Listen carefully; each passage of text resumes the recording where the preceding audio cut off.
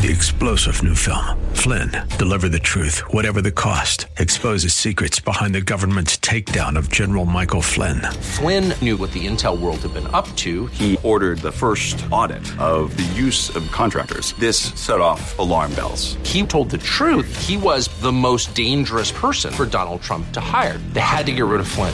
Flynn, deliver the truth, whatever the cost. Available now. Watch it today. Go to salemnow.com. salemnow.com.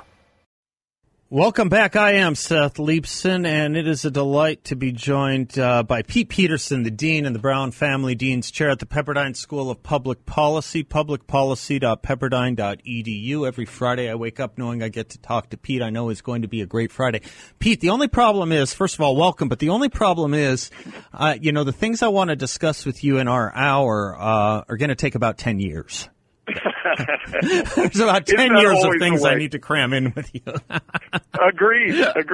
Well, I love the fact that we get a chance to continue the conversation. I think it keeps me psychologically healthy knowing that I can talk to you and that there are universities with you at the head of them, people like you at the head of them.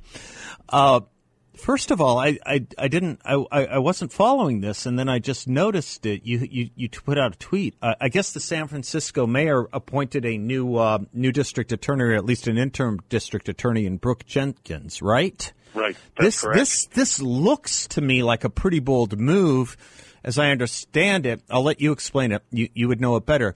But Brooke was kind of someone who had resigned under the previous administration, right, and made a big stink of it and helped effort the recall. But I may be wrong, and I'll let you straighten us out on this. No, that's right. And actually, there's other recall news I'll get into in a second. But suffice it to say, it's a fairly dramatic swing in who is now going to be, still an interim at this point, but the DA in Ms. Jenkins is certainly a significant change from Chesa Boudin, and shows that the mayor got the message that simply swapping one person out for another with the same position on crime and criminal justice was not going to do it. And so Mayor Breed did select someone who was indeed involved in the recall effort, and so there's almost literally and figuratively a new sheriff in town.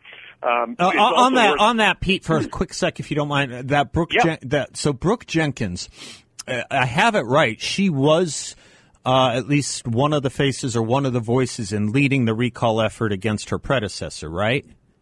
That's right. So this really is a big deal because she now has to live by the words she said in that. I mean, there's the accountability here is high. I'm very nervous and skeptical about these replacements from the likes of Mayor Breed. There's an old, is it Buddhist? I think it's Buddhist, saying that when you leap for joy, make sure no one is removing the ground from beneath you. But this really is one that has accountability attached all over it, doesn't it? I think. Yeah, it does. Yeah, okay. Again, it does show that the recall is one level of accountability, but if Mayor Breed had simply gone to get somebody else who was supporting a rather progressive mindset in criminal justice policy, she would have been the next one on the hook. Yeah. And so definitely a significant change in the approach to crime in San Francisco. Okay, good. I stopped your thought process. I'm sorry about that. No, I was just going to say that the next big step is that the recall signatures hit their deadline here in the City of Angels. And while to recall George Gascon, the former DA from San Francisco, who is now the DA in Los Angeles. I don't think people realize that. This guy does his depredations in San Francisco only to move south to bring it there, right? Exactly right. You understand our concern in Arizona. We don't want anyone else moving further south than that. You get that, right? Okay. All right. Go ahead. Well, carpetbagger.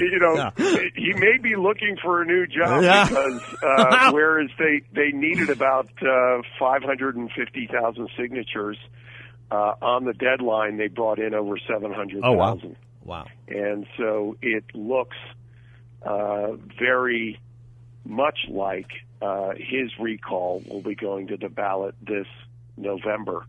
So it may be the case that both of these very progressive DAs in two of California's largest cities, if not America's largest cities, may recall.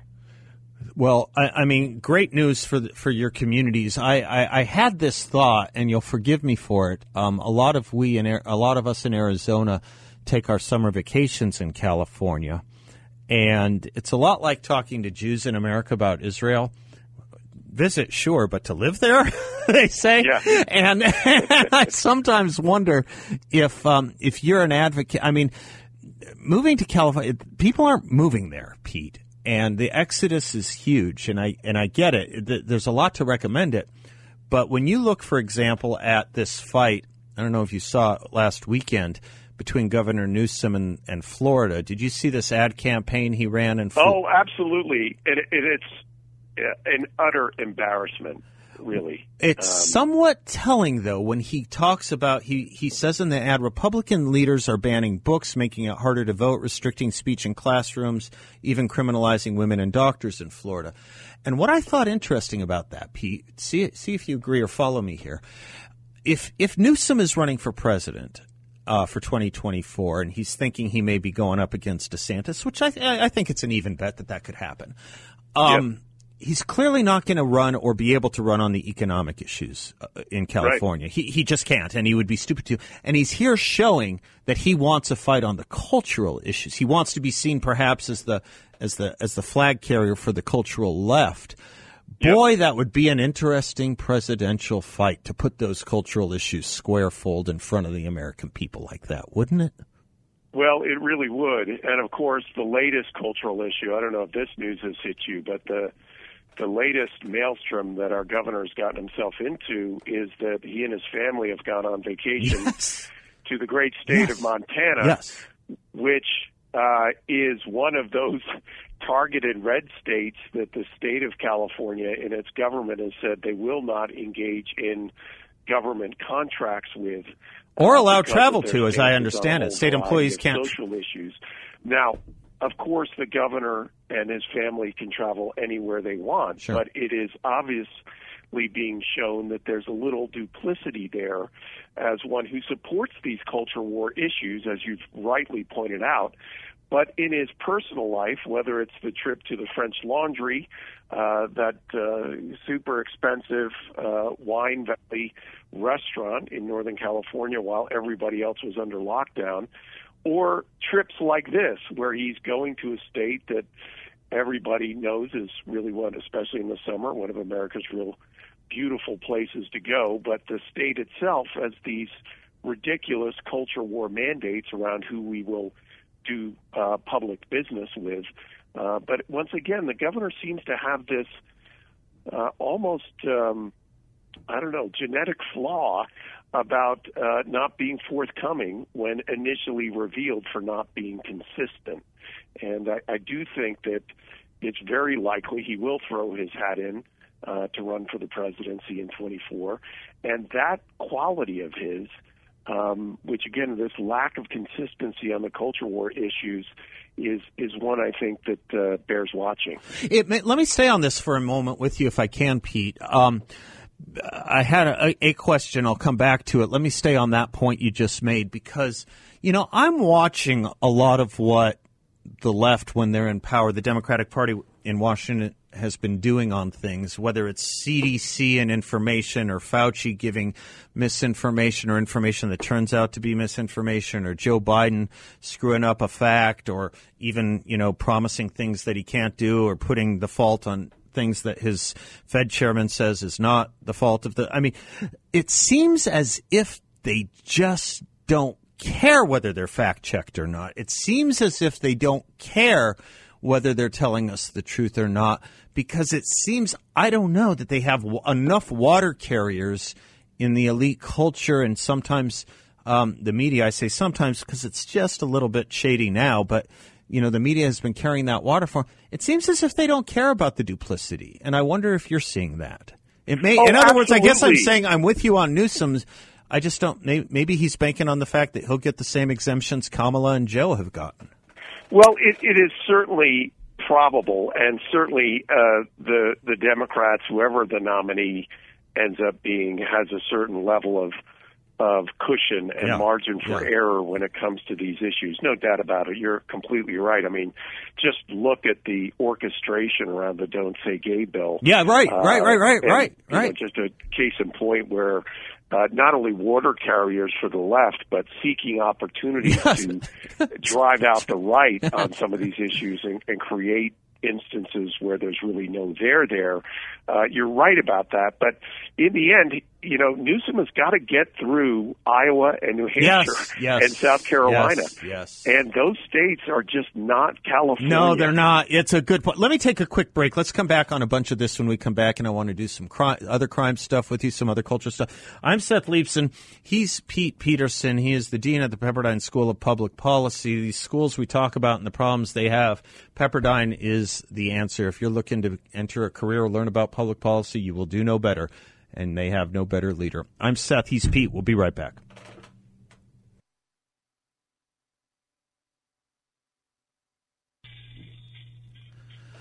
Welcome back to the Seth Leibson Show. Pete Peterson, the dean at the Pepperdine School of Public Policy, is our guest. You can follow him on Twitter. It's a fabulously active and great Twitter feed, at Pete, the number 4 and CA, at Pete 4CA. Pete, you do a lot of radio.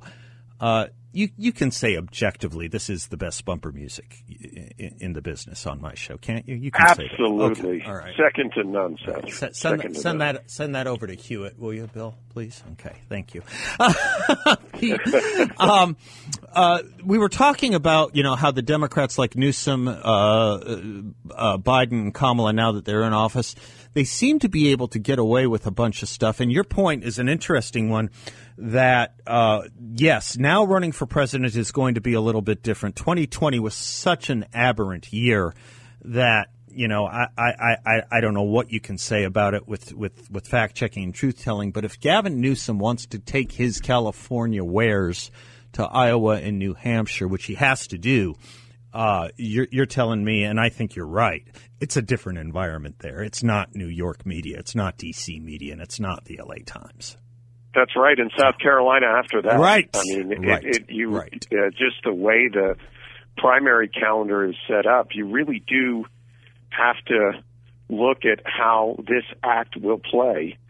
And it's true, you're absolutely right to say that the campaign has begun in earnest by our Governor Newsom. Those were campaign funds. Yeah. And I think what was so outrageous about that as a Californian, certainly not one that voted for our governor, but it's one thing when another state's governor comes into California or advertises and says, come to here for a better business climate. Yeah. The fact, and you rightly point out, that Newsom is seeking to respond to the fact that we are not a great business climate with some sort of pitch that we are a better civil rights climate is just really an outrageous message for a Californian who believes that many of those issues are not ones that we should be known for. And there was a great response to that advertisement by, of all people, a city council member for the city of Berkeley, right, who tweeted out and said that it's hard to sell yourself as a progressive, place that everybody wants to come to when your median house price is $800,000. Yeah, that's right. And that really is the message. We can talk about all these so-called civil rights that we offer here in California, but the reason people are leaving are all the economic and cost of living issues. By the way, I said this the other day in that ad Newsom does in Florida. Once or twice he says something along the lines of "Join us in California, where we still believe in freedom." I was making the comment that you tell me if I'm right or wrong. I might be wrong. I was making the comment that I don't even think Democrats in California think that their state is the state of freedom. I think they have other values and virtues that they're happy to promote ahead of freedom, but I don't even think Democrats think that it's exactly the freest of states. But maybe I'm wrong about that, or maybe their definition of freedom is just different. Maybe well, I'm I don't wrong. think so, Seth. I mean, again, we've talked about how we appraise the recall effort here in the past, and again, when most people think about the recall effort, they look to the result in the ballot box, but I think that is going past the fact that 1.5 million Californians and many Democrats, who I know personally, by the way, signed that recall petition because of the lockdown measures, both for schools and businesses. So to be out there with a freedom message in light of what was a recall effort not even a year ago is, I mean, it takes quite a bit of moxie, I'll put it kindly. Yeah. It would take some moxie, and it's just another part of it is you were talking about the city councilman or councilwoman. I'm sorry if I got it wrong. Yeah, councilwoman. Okay, that's councilwoman right. From Berkeley. You know, I know 5 or 6 really progressive Democrats in California, in Northern California particularly, and even they, over the past year or so, have been saying things like, well, I think we're going a little too far on this woke stuff. I think, and it's not as if they have anywhere to go, and it's probably not as if they'll ever really vote or at least probably not this year or in 2. But if you wanted to find slippery slope, this is it. This is what we're talking about. When even the progressives are saying, I think we're going a little too far on this stuff. I mean, you don't have to. I mean, you could listen to us and try it. Florida is at every level a freer state. Arizona at every level is a freer state. By the way, Arizona is one of the states your governor won't allow travel to for state employees either. That's the other part of it, isn't it? It's not just doing contracts in other states. It's that no state money can be used to travel to these states. That's right. If there's a conference that's right. in Phoenix, for example, that would invite government employees, they would not be able to go. Now, what's hilarious about this, and sad and sick, is that Newsom is in one of those states with, get this, Pete, a state-paid security apparatus, a state-paid-for security retinue. That's right. Really interesting. Supposedly there's an exception in the law, but I can't say it. What a hypocrite. I mean, unbelievable. It's just unbelievable. No, that's right. And again, there's a lot of states, I don't even know that this is constitutional, to be honest with you. I don't even know if it is. And again, the way that it was communicated and handled by the governor really was, and even some of his top supporters, his cheerleaders in the media, remarked that he really did not communicate clearly who was paying for that security support. And even, as you say, it being quote-unquote legal, again, because of these other issues involved and because he was really looking to shield himself from having to answer that question, it just made, it created a tempest in a teapot that was not necessary. Yeah, the thing about him is, I think at the end of the day, I'll move on to some other stuff after this break, Pete, but I think at the end of the day, the thing that bothers me most about Gavin Newsom is there's no sense of shame. There's no sense of shame whatsoever. Rabbi Abraham Joshua Heschel said the worst form of shame is having none. He has none. Yeah. He has none. I have to say those Florida ads were just a demonstration of that. I mean, the hubris it took to go into another state, understanding that so many Californians, the U-Hauls, are leaving here and going there and saying, but you can come here essentially because we have abortion. Yeah. I mean, is that what we're going to be known for? By the way, you're right, because I don't think people move for social reasons. I know they threaten to. They threaten to leave for Canada or whatever like that. They don't move for cultural reasons. They do move for economic reasons. They do. They sure and do every day. Every day. You see it every day. Can we talk some education when we come back? Yeah. The NEA was in Chicago. I'd love to run some of their language by you. You're pretty skilled with the English language, and maybe you can help unwind some of the sentences they're putting together for me over there. Okay, you're the Chuck. I love you, Pete. We'll be right back with Pete Peterson from the Pepperdine School of Public Policy.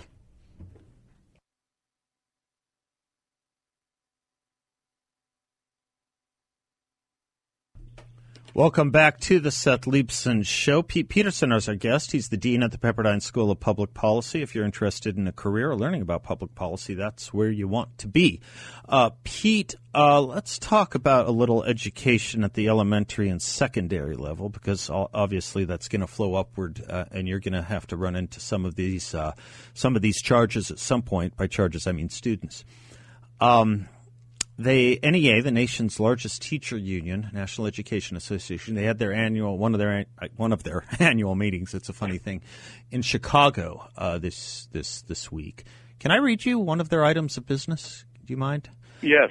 Please. NEA will publicly stand in defense of abortion and reproductive rights and encourage members to participate in rallies and demonstrations, lobbying and political campaigns, educational events, and other actions to support the right to abortion because, they tell us, still quoting, NEA is a social justice union that is a majority female and trans and gender non-conforming folks, F-O-L-X, who will fight against these attacks on our members and the reproductive rights of all people who are able to, close quote. I always have to say when I read this over the last couple of days, that's their language, not mine. Those nouns and verbs not matching, that's them, not me.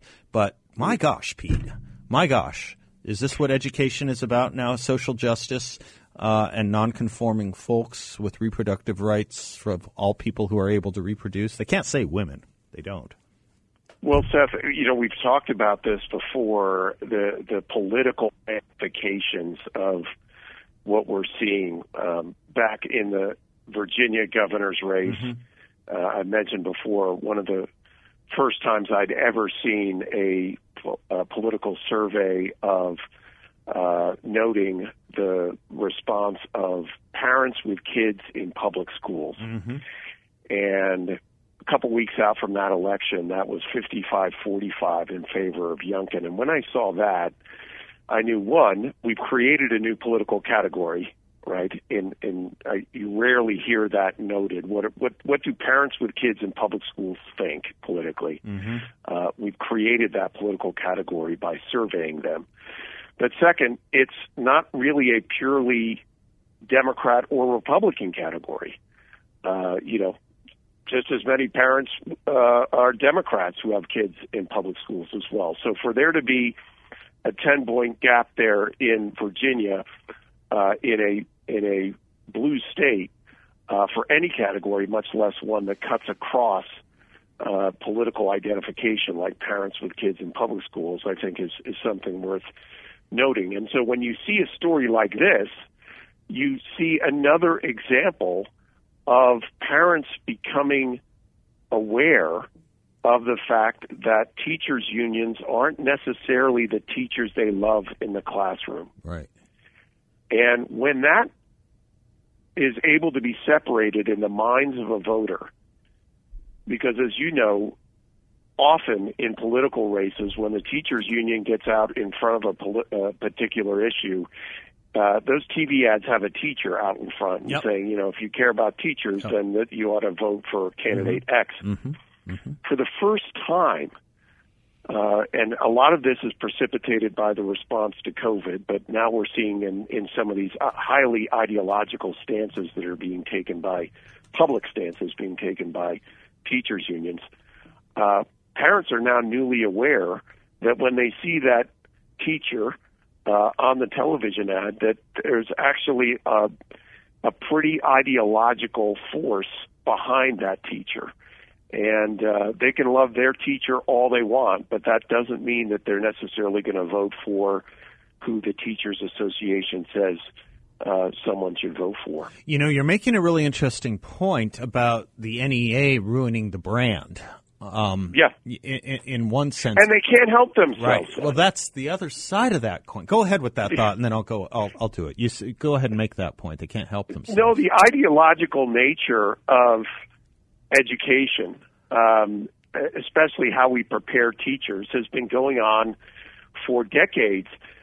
And I would argue that this generational shift that we're seeing of younger teachers coming up through these highly ideological schools of education is producing certainly some teachers, but also a large number of administrators and union leaders that really do see education in highly ideological and radical terms. And so you see a statement like that they are not a teachers union, they are a social justice union. And that's what they tell you. The separation from what is in the best interest of this kids. Let me hold you on that thought, because I got to take a break. That's such an important point. I want to come back on that and weave it into a discussion we did a few weeks ago on teaching as a revolutionary practice or revolutionary act or subversive activity. Can we do that when we come back and marry this? Absolutely. I think you see where I'm headed. I'm Seth. He's Pete Peterson from the Pepperdine School of Public Policy. We'll be right back.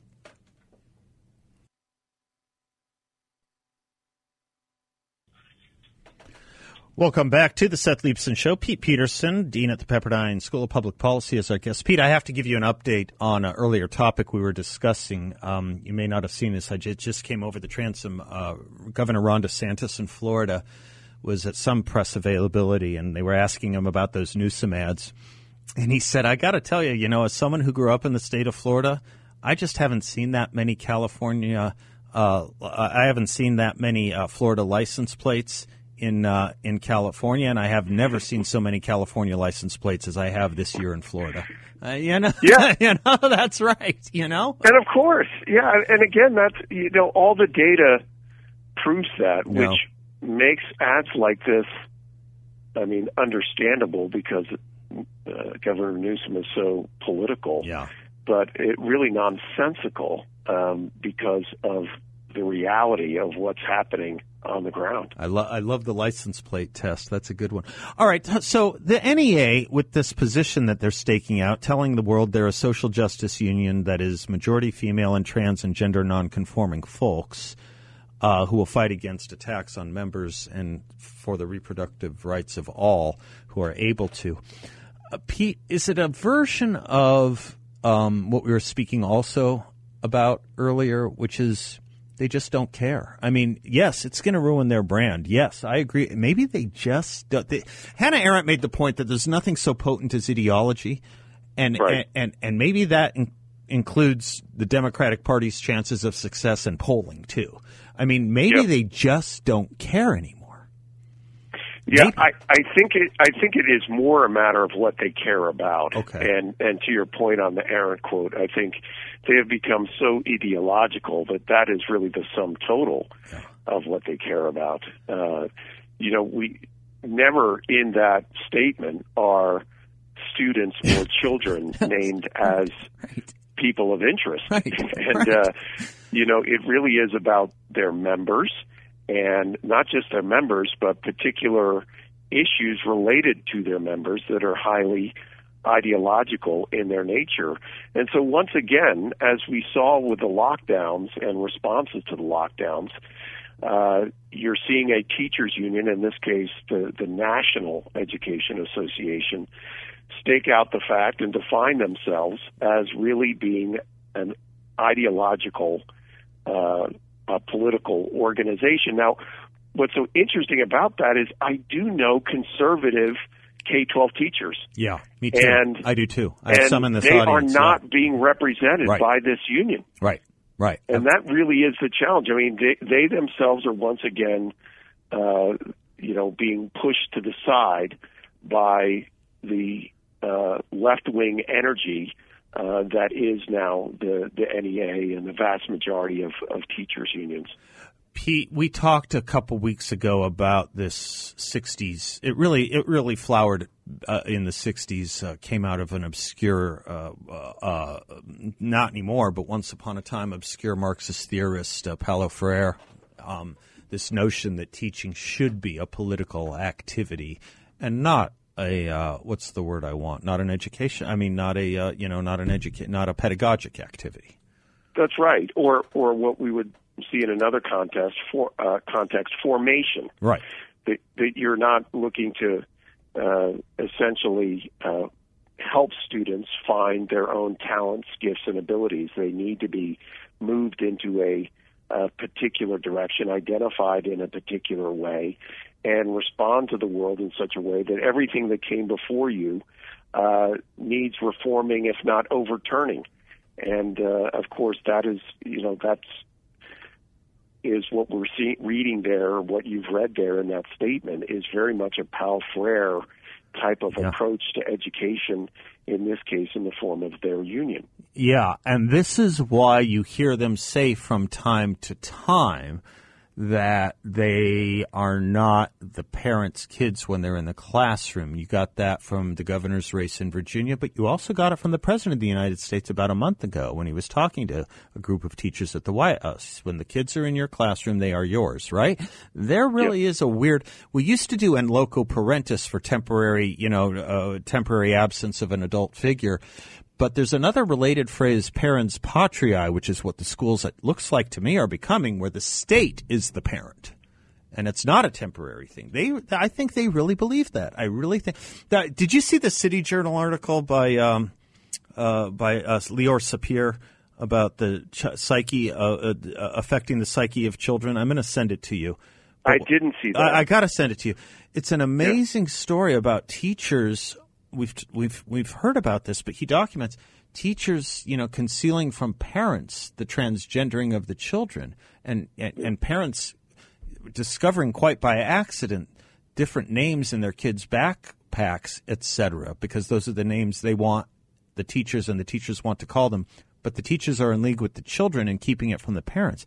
It's a mighty power grab, isn't it?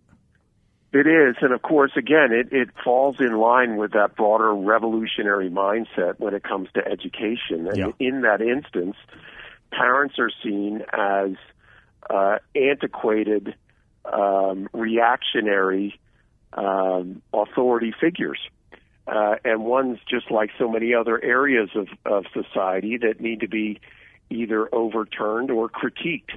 And again, that's because you're starting from a place of just such an ideological viewpoint. Parents are seen as ones who are standing in the way of these issues. How much of this do you worry? I mean, I know where your heart and soul is, Pete. You care about this because you're a public citizen who cares about, what happens to this country. But on a professional level, how much of this concerns you about what flows upward from here into the college and the post-baccalaureate educational careers of students? I mean, you're going to face this stuff at some point, I presume. And maybe there's some self-selection at the graduate level. I don't know, but... No, there is at the graduate level. I thought it was interesting, the latest graduate survey by the Harvard Crimson of the graduating class of 2022. They actually do a terrific job of surveying the graduate class on a variety of issues, both political and social, cultural, and so forth. But on the political identification, they found of this graduating class, less than 6% identified themselves as conservative, and the vast majority were progressive. But the interesting second layer question was, where does that compare to where you were when you entered Harvard 4 years ago? Right. And there was only a minimal shift.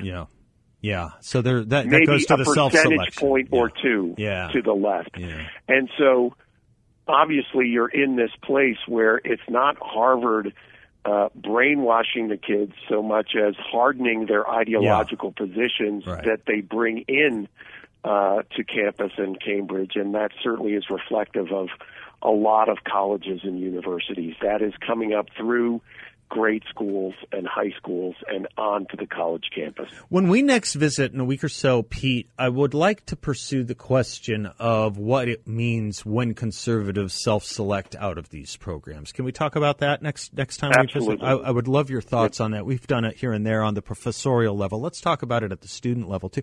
Pete Peterson, bless you, sir. Thank you for being with us. Thank you for your time and your generosity and your intellect and friendship. Always great to be with you, Seth. You betcha, Thanks. Pete. Thank you so much. Have a great weekend. I'm Seth Leibson. We'll be right back with some closing thoughts.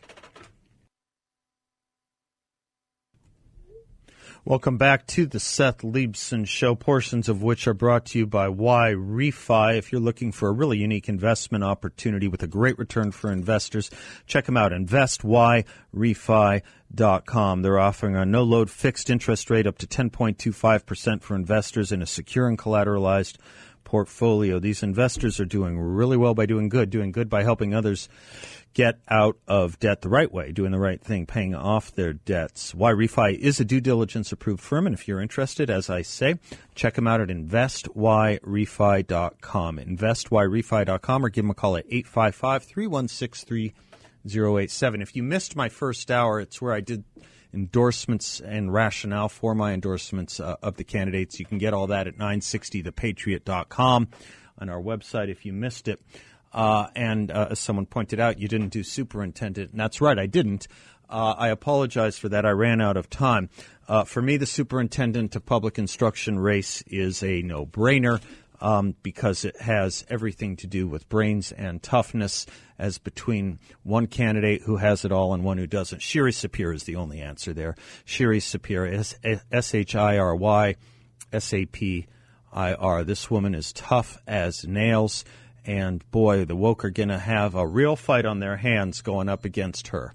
A real fight on their hands, which is what I want. And it's a fight she's going to win. Shiri Sapir is my choice for superintendent. Speaking of education, she also, like us, like you, like we she believes in the durables, too. She believes in the important things, and she will do everything. And I've kicked her tires, too, man. I have kicked them hard. This woman is strong. That's who you want as your superintendent, Shiri Sapir. If you want my other endorsements, check out my first hour for my reasons and rationales for them at 960thepatriot.com. It's been a long week, folks. Have a great weekend. God bless you all, and class is dismissed. 3-star General Michael J. Flynn, head of the Pentagon Intelligence Agency, knew all the government's dirty secrets. He was one of the most respected generals in the military. Flynn knew what the intel world had been up to. He understood its funding. He ordered the first audit of the use of contractors. This set off alarm bells.